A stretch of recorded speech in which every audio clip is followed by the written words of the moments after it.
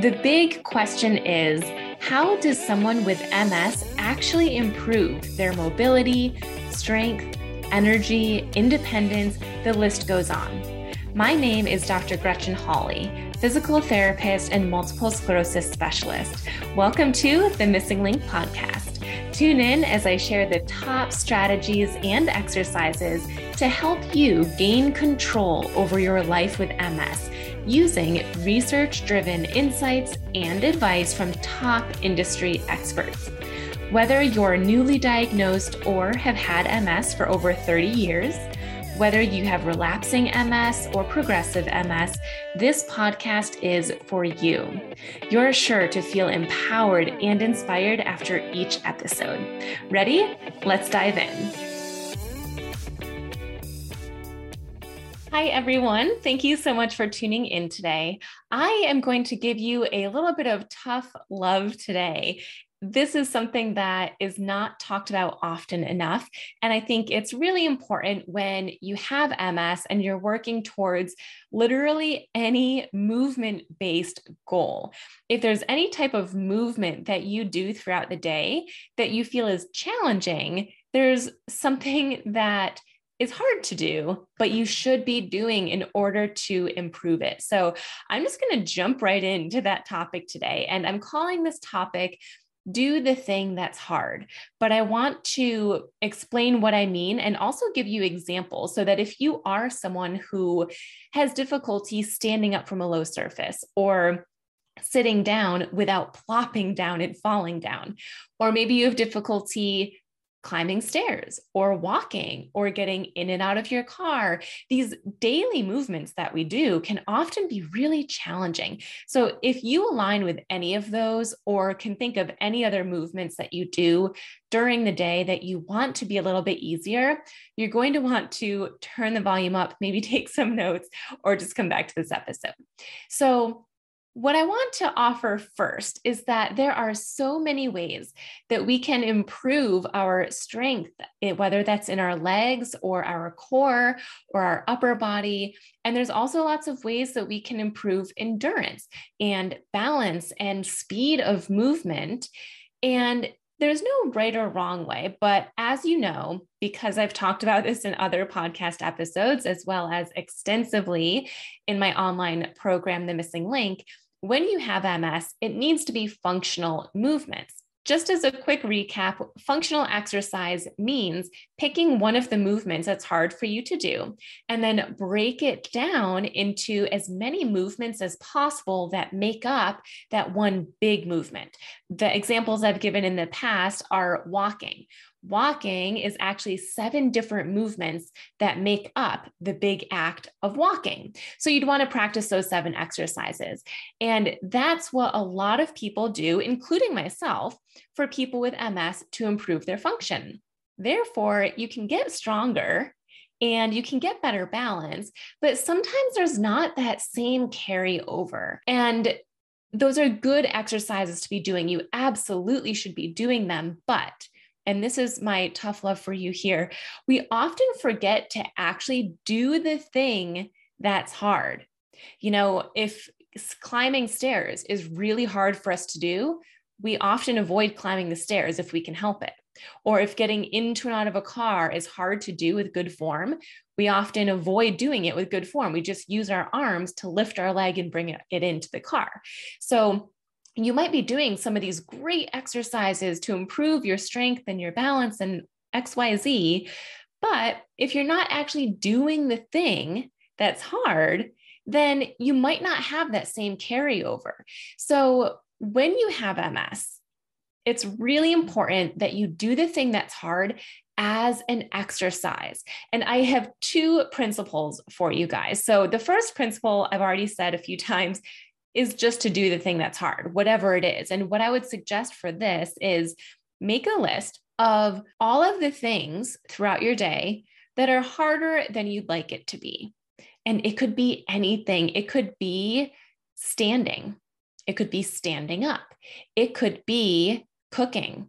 It could be getting dressed, showering, making your bed, coming down the stairs or going up the stairs, or even getting out of bed in the first place. What are all of the things? There's nothing that should be excluded from this list. Every single thing that you can think of that's more challenging than you want it to be. And that's a great list for you to start from. So you'd start with picking one or two things that's hard for you to do. Principle number 2 is to modify that movement to make it easier, because it's hard for a reason. You don't just want to do the thing that's hard with poor quality. For example, if you have difficulty getting out of bed, you don't just want to practice getting out of bed over and over again, but it's with poor quality. You might tweak some muscles, strain some muscles. You might end up with some back pain.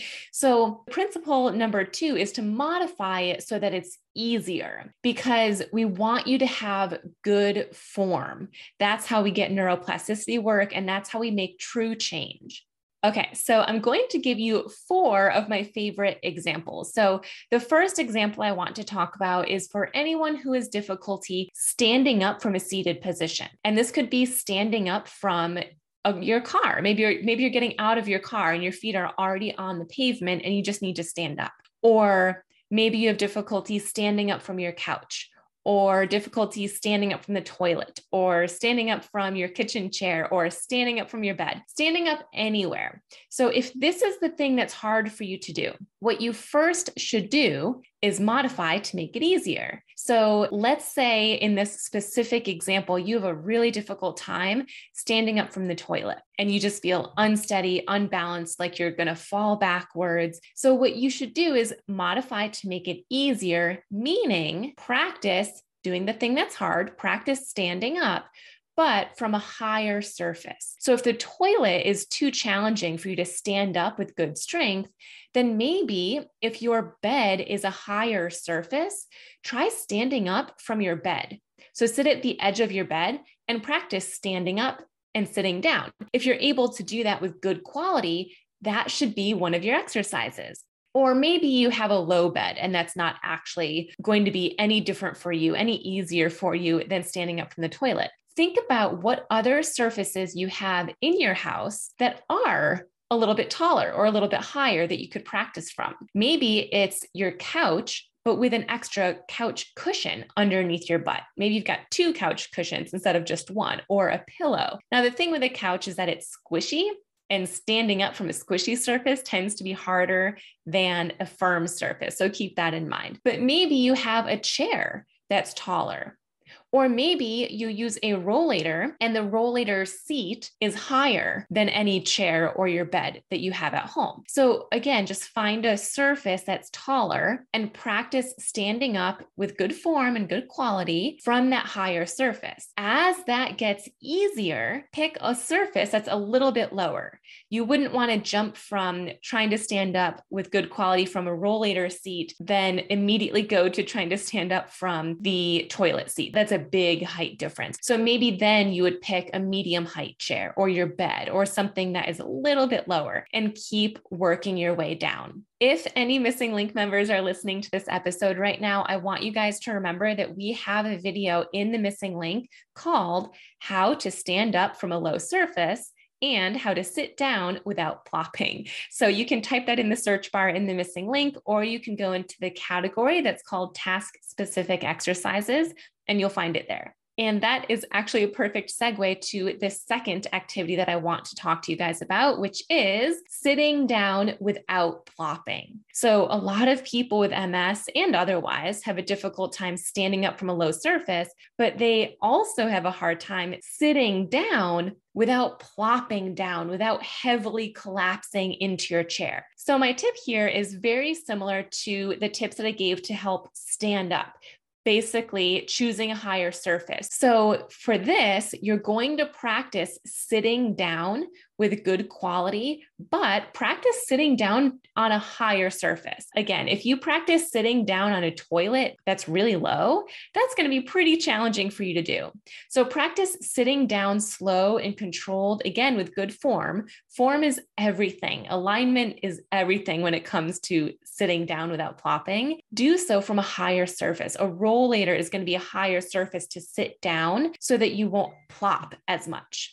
So if you have difficulty sitting down without plopping down, that's what I would suggest is practice sitting down from a higher surface. And as that gets easier, you're going to lower the surface slowly, one surface at a time. My third category that I wanted to offer some advice with is for anyone who has difficulty getting into and out of a car. And what I mean by difficulty is difficulty lifting your leg up and over to bring it into the car, as well as lifting your leg up and over to bring your leg out of the car. And maybe it's just one leg, or maybe it's both legs. Also, let's go back to our two principles. The first one being do the thing that's hard. So you want to practice getting into and out of your car. But principle number two, modify to make it easier. So what ways can we make this specific movement easier? Well, for one, you don't actually need to go out to your car. You absolutely can, but that probably is going to be too challenging for you at first. So what you can do to simulate this movement in your home right now, if you wanted to, is to sit up nice and tall, or maybe even reclined back towards the back of your chair. And all you're going to do is practice lifting up one leg and then lift it out to the side, and then lift it back up and bring it back to the center. So you're lifting your leg, bring it out to the side and put it down. Then lift your leg up, pull it back to the center and put it down. So it's the same movement over and over again of lifting your leg up, out, down, and then up, in, and down. This is the same movement that you need in order to get into and out of your car. But because you're not actually sitting in your car trying to get your leg in and out, you can lower the amount that you lift your leg. So you can use a prop here if you want. Maybe you get a tiny little bottle of nail polish and your goal is to lift your leg up and over the nail polish and then up and over and back in towards the center. Or don't use any prop. Just do the best you can to lift up and out, then up and in, and practicing this over time. Now, as this gets easier, pick a higher thing. So if you did start with maybe no prop, and that got easier, then you'll start with a small bottle of nail polish. As that gets easier, you could then pick a salt or pepper shaker. Once that gets easier, you could pick something a little bit higher. So you're getting a little bit higher and higher and higher with each of the props that you use. So that is my best tip for getting in and out of a car. Again, just a quick reminder, if you are a Missing Link member, we have a video in the Missing Link that is called How to Get In and Out of Your Car. And it reviews exactly what I'm talking about. So if you're more of a visual learner and you're a member of the Missing Link, type that in the search bar or go find it in the task-specific exercise category. If you're not a Missing Link member and you do want these, I'll put a link in the show notes where you can learn more about the program, see if it's a good fit for you, and then pick which membership option might be best for you. Lastly, if you are someone who has difficulty climbing stairs, let's go back to our two principles here. Principle number one, do the thing that's hard, meaning do the stairs. Climb the stairs as an exercise. But principle number two is make it easier so that you can have good quality. So if doing the stairs is too challenging and you are unable to take any steps with good quality, then we can make it easier. But if you can do the stairs, maybe just 2 or 3 or 4 stairs with good quality, then practice doing 2 to 4 steps with good quality. But if that's impossible, the way that I personally like to modify this for my clients is to practice stepping up onto a book, something that is much smaller than the actual height of a step or a stair. So you're going to stand up nice and tall. You can hold on to something if you want to, or if you need to, just make sure to hold on lightly. And then you're going to lift one leg, doesn't matter which one, but lift the leg up and place it on a book that is on the floor in front of you. And then lift the leg up and place it back down on the floor and repeat on the other side. And there are so many different heights of books. You could find a book that is 1/2 of an inch raised up from the floor. You could also find a book that's 1 inch tall from the floor, or 1.5 inches, or 2 inches, or 3 inches. So start with one that's really low to the ground. And as that gets better, as you get stronger, raise the height of the book slowly over time. And remember, you can use and should use these two principles with anything. So I just wanted to remind us what we talked about back in the beginning of making that list of things that are either impossible for you to do or that are more challenging for you to do than what you'd like. You want it to be easier. So write down that list and try not to feel discouraged. Try not to feel defeated that all of these things are hard for you to do, but rather see it as an opportunity. You are purposefully identifying the things that are hard, and now you're going to come up with a strategy to make them easier. Yes, it's going to take time. Yes, it's going to take neuroplasticity. If you need a refresher on that, we've got podcast episodes on that. But the first step are these two principles we talked about. Number one, do the thing that's hard. And number two, do it by making it easier at first. Modify it to make it easier so that you can practice with good quality. I hope you feel excited to make your list and to start exercising in an intentional way to help you reach these goals. And just as a reminder, I will post a link in the show notes where you can get a glimpse of what the missing link is. You can see a behind the scenes video. And I'll actually also put a Zoom link in the show notes where you can sign up for a behind the scenes call with me. With this option, I can actually show you the program by joining you on Zoom, and I'll share my screen with you. And because it's live, I can answer any questions that you might have about the program to see if it would be a good fit for you or not. Thanks so much for tuning in. Have a great rest of your day. Thank you for listening to today's show. I am so grateful to have you as a listener. If you'd like extra resources, such as a video of one of my seated exercise classes, my favorite core exercises, and the opportunity to ask me your questions, head to missinglink.com/insider. That link will be shared in the show notes along with links to my social media handles. If you loved this episode and think a friend or family member with MS would benefit from listening, please go ahead and text or email this podcast to them right now.